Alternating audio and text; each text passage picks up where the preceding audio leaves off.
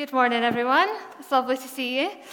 I have been asked this morning to bring a word of encouragement to church. So my encouragement, in a nutshell, is God is good. Great. Nice and easy. But God is good all the time, no matter what, regardless of how you feel, the circumstances surrounding you, or what the world says. God is good. Fact. It seems like such a simple phrase to say, a throwaway thing, almost meaningless enough really to discard, to be honest. We use the word good so much in our day-to-day lives that we don't even probably think about it. In fact, I quite often, if I was describing something that I'm enjoying, I would try and find something, a better word than good, because good doesn't feel good enough to describe what it is. But I looked up the definition of the word good, and it means, well, it's a noun, which means that which is morally right. So actually, to say that something is good holds quite a bit of weight. To say that God is good means to say that God is morally right.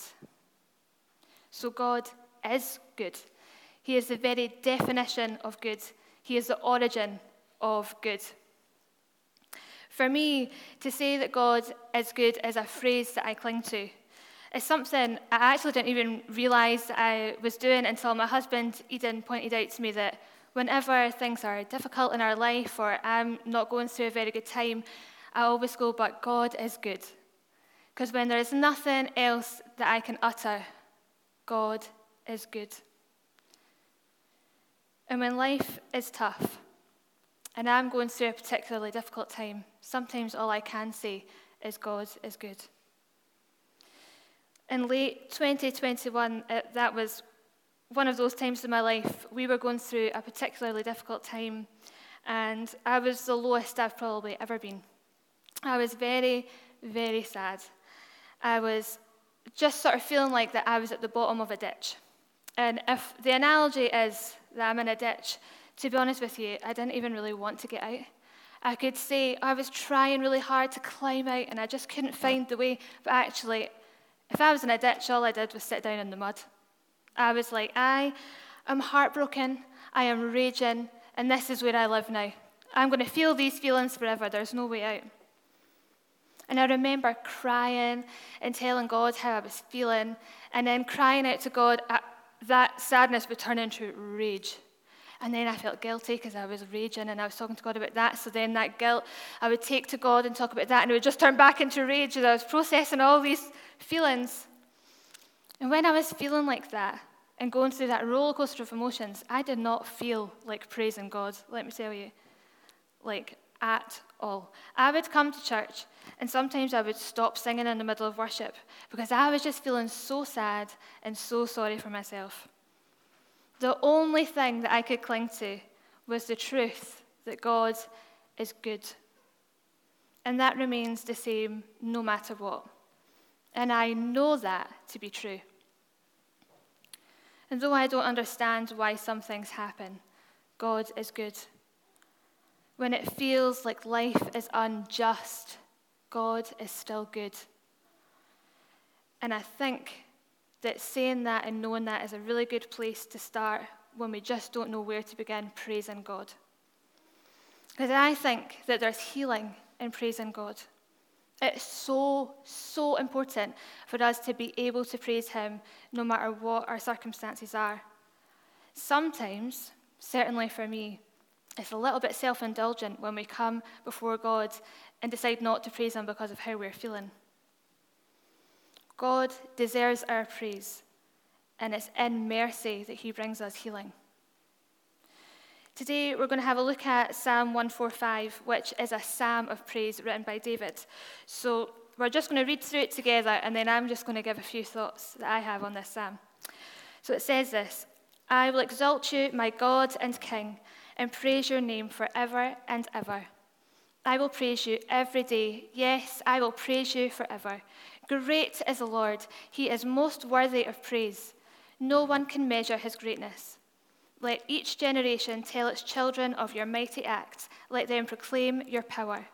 I will meditate on your majestic, glorious splendor and your wonderful miracles.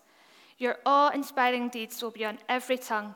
I will proclaim your greatness. Everyone will share the story of your wonderful goodness. They will sing with joy about your righteousness.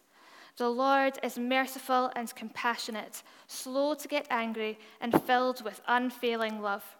The Lord is good to everyone. He showers compassion on all his creation. All of your works will thank you, Lord, and your faithful followers will praise you. They will speak of the glory of your kingdom. They will give examples of your power. They will tell about your mighty deeds and about the majesty and glory of your reign. For your kingdom is an everlasting kingdom. You rule throughout all generations. The Lord always keeps his promises. He is gracious in all he does. The Lord helps the fallen and lifts those bent beneath their loads. The eyes of all look to you in hope. You give them their food as they need it.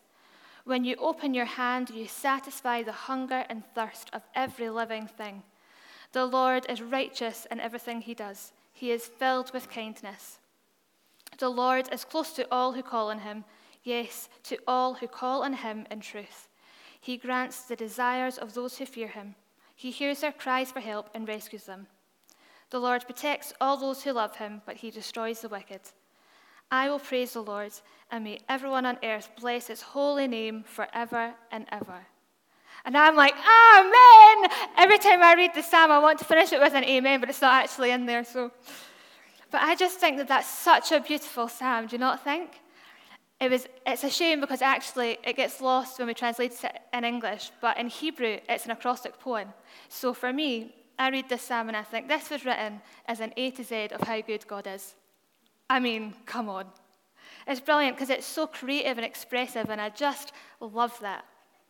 I've really enjoyed reading over this psalm and listening to it and taking it in. Every time I read it, it's like hearing it for the first time. Something new will jump out at me. And I'm sure if I asked everyone here today to tell me what they enjoyed most about that psalm or what spoke to them in this moment, we would get loads of different answers. What we're going to do is just break it down a little bit, and I'm going to talk about what jumped out at me from this psalm. So the first few verses we'll read again together. I will exalt you, my God and King, and praise your name forever and ever. I will praise you every day. Yes, I will praise you forever. Great is the Lord. He is most worthy of praise. He's not worst. I'll read that again. Great is the Lord. He is most worthy of praise. No one can measure his greatness. So the psalmist repeats 4 times that they will praise God. Every day, forever. It just states, I will praise you. It doesn't mention in what circumstances God will be praised, just that he will be praised every day, forever. Now, I really love that, because it's like the psalmist is determined to put praising God before his circumstances. Now, can we say the same for ourselves? Praising God can actually anchor us in our hardest moments, because no matter our circumstances, God is good. So when things are hard and we choose to praise God, we draw ourselves closer to God. And the repetition in those first few verses reminds me of how important it is to praise God. And it's something that we can do on our own. It's something that we do as a collective when we come to church. Praising God, it's such a unifying and universal thing. If you're talking to someone else who's a Christian, a fellow believer, then you can praise God together. We can differ on some details. You can debate scriptures and disagree over where you stand on certain subjects. But we are united in the God that we worship, and we can worship him together. We can praise God, and we can speak of his greatness. I read this psalm recently with my papa, and we just read it together and we discussed it and what it said. And my papa and I, we go to very different churches. We don't agree on absolutely everything in our faith, but we spoke in total agreement about how amazing God is. We pored over this psalm together and both just rejoiced in how good God is and what this psalm says. And it was just such a beautiful moment to not debate any details, but to just simply praise God together, to highlight and to gush over God, the God who unites us and who deserves our praise. And the first few verses, for me, also point forward to eternity, where we will literally praise God every day forever. And that, in and of itself, fills me with so much hope and such a sense of peace, knowing that my future is secured. If we move on to the next few verses, 5 to 7, they say, I will meditate on your majestic, glorious splendor and your wonderful miracles. Your awe-inspiring deeds will be on every tongue. I will proclaim your greatness. Everyone will share the story of your wonderful goodness. They will sing about the joy of your righteousness. These verses, again, sort of talk about the individual and the collective. It starts with meditating on God's majestic, glorious splendor and his wonderful miracles. Meditating on God's character, on who he is a great place to start praising him. You will never, ever run out of things to say because God is infinitely good. And if you start by listing off things about God's character, you will find yourself praising him. These verses also mention wonderful miracles. So perhaps you can look back on your life and see God's hand and thank him for what he's done for you. Maybe God has performed literal miracles in your life for you to be thankful for. I have received miraculous healing. I'm not going to go into the full story today because we don't have time, but God healed my foot. And now, quite often when I'm worshipping, I can feel my feet sinking into the ground. It's like the Holy Spirit is gently reminding me what he's done for me. As I'm praising God, I'm reminded of his awesomeness. So we can praise God for who he is and for what he's done. And verse 6 says, your awe-inspiring deeds will be on every tongue. I will proclaim your greatness. This, in a nutshell, is who I want to be. I want God's awe-inspiring deeds to be on my tongue, and I want to be proclaiming his greatness.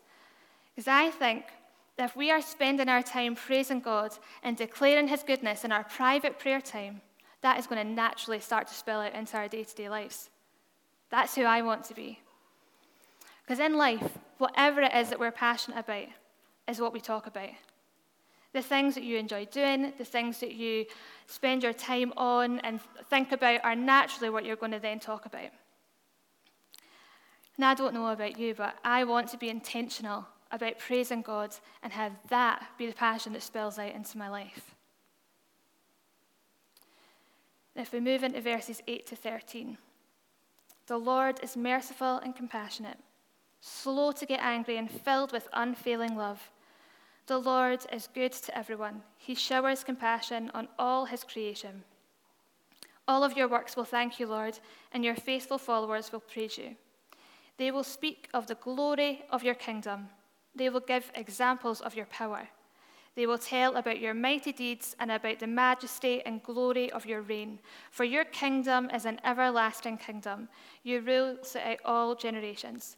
The Lord will always keep his promises. He is gracious in all he does. Well, this speaks of God's character and talks of all of creation praising him. This whole psalm looks forward to a time where we will all join together to praise God, even joining in with the rest of creation. And I think that we often get a glimpse of that when we worship together at Falkirk Vineyard. I think some of the sweetest times of worship are where we are all singing our own songs of praise, all at the same time. And to our ears, it sounds messy, and it feels a bit awkward sometimes to shout out your praise without being conscious of the people around you. But isn't it so beautiful to be all together and all shouting out our own songs of praise? And it might sound messy to us, but God hears our voices individually. And I'm sure to God that collective coming together of individual praise will be a sweet song. In verse 8, that we read there, the Lord is merciful and compassionate, slow to get angry and filled with unfailing love. It rolls off the tongue. It's such a common and well-known verse, but it's really good to just pause and think about it. The Lord is merciful and compassionate. It's interesting to me that both of those words are used here. And this is the most common description of God in the Old Testament, so it must be important. Mercy means compassion or forgiveness shown towards someone whom it is within one's power to punish or harm. The Lord is merciful. And compassion means sympathetic pity and concern for the sufferings or misfortune of others. The Lord is compassionate. God shows us mercy and compassion. He sees our suffering and he is concerned. God is there to comfort us no matter what it is we're facing. Not because we deserve it, but because of who he is. This makes God so approachable because we know that when we go to God with anything, he is ready with mercy and compassion for us. God's love is truly unconditional. And in verse 9, it repeats that God is compassionate. If you're in a bad place, I think verse 9 is a great verse to cling to. It sounds so gentle to me that God would shower his creation with compassion because he loves the world that he's created. It's such a beautiful image, isn't it? That you can't help but be soaked when it showers. So we can't help but just be absorbed and take in God's compassion. It's just like he looks over creation and has compassion over all that he's made. The Lord is good to everyone. If you were in doubt at any point about God's goodness in your life, I think this verse really confirms it. Verse 13 there is another verse to hold close. It's so important to know and to believe that God keeps his promises. God is truth. So when he makes a promise, you can cling to that with absolute certainty. And God is gracious in all he does. So often, I have to choose to be gracious towards people. And sometimes, I get to the bottom of my grace tank, and I think, I have given you so much grace. But God isn't like that. He doesn't even have a tank to hold his grace, because it's just ever-flowing. And it's so hard to imagine and get our minds around the fact that we can keep going back to God and his grace is constant, it's everlasting, because it's who he is and it's who we aren't. But God is gracious in all that he does. And the rest of this psalm is just such a great source of hope. It talks of what God does. In verse 14, man, sometimes it feels like our burdens are more than we can bear, doesn't it? I've felt like that, where I just don't know how I could possibly keep going. But life just feels a bit dark, and I'm just struggling. But he can lift us up because the Lord helps the fallen and lifts those bent beneath their loads. So if you are bending under a burden, like it says in verse 14, turn to God. He is ready to lift you up and help bear that burden. Have you ever been going through a difficult time and asked God to help carry the weight that you're carrying? Because the Bible tells us that God will take our burdens. In Psalm 55, verse 22, it says, "Give your burdens to the Lord, and he will take care of you. He will not permit the godly to slip and fall." God, in his mercy and in his love, will help us through our hardest moments. He is our comforter, and he is our strength. God is so, so good. Verse 1 to 13 of this psalm, I read whilst punching the air with excitement. I'm like, yes. From verse 14, I read it with tears in my eyes as I realize how good God is. When we feel heavy, like I described at the beginning, how I was feeling at the end of 2021, we can just start by remembering that God is good and let our praise flow from there. God deserves our praise because of who he is. Sometimes we are just crying out to God in desperation. And we can cry out to God because he is good. And praising God in these times, please hear me, is not ignoring your circumstances or pretending that everything is fine. Quite the opposite, in fact. When we choose to praise God, even though we're hurting or going through something difficult, we are inviting the God of mercy and compassion into our circumstances. In James chapter 4, verse 8, it says, "Draw near to God, and he will draw near to you." And praising God is a way to draw close to God. And God, in his mercy and his compassion and in his love, will draw close to you. In praising God, you're inviting his presence. And I sort of picture that that praising God and inviting him in as God embracing you as you worship and as you praise him. Thank you, God, for your mercy and your compassion. Verses 16 to 20 speak of God's kindness and his power. Our God is mighty to save. He can satisfy our every need. We may not always get what we want, and we may be praying for something that just isn't happening. But I encourage you to praise God in the moments of grief when it feels unfair. God is just, God is righteous, and we should praise him because of who he is. God is good. He is that which is morally right. God is inviting us into relationship with him to restore us. So let's be people who cry out our praise to our Lord and Saviour. Let's pray together and for each other, and in our requests, praise God for who he is. The psalm finishes with verse 21.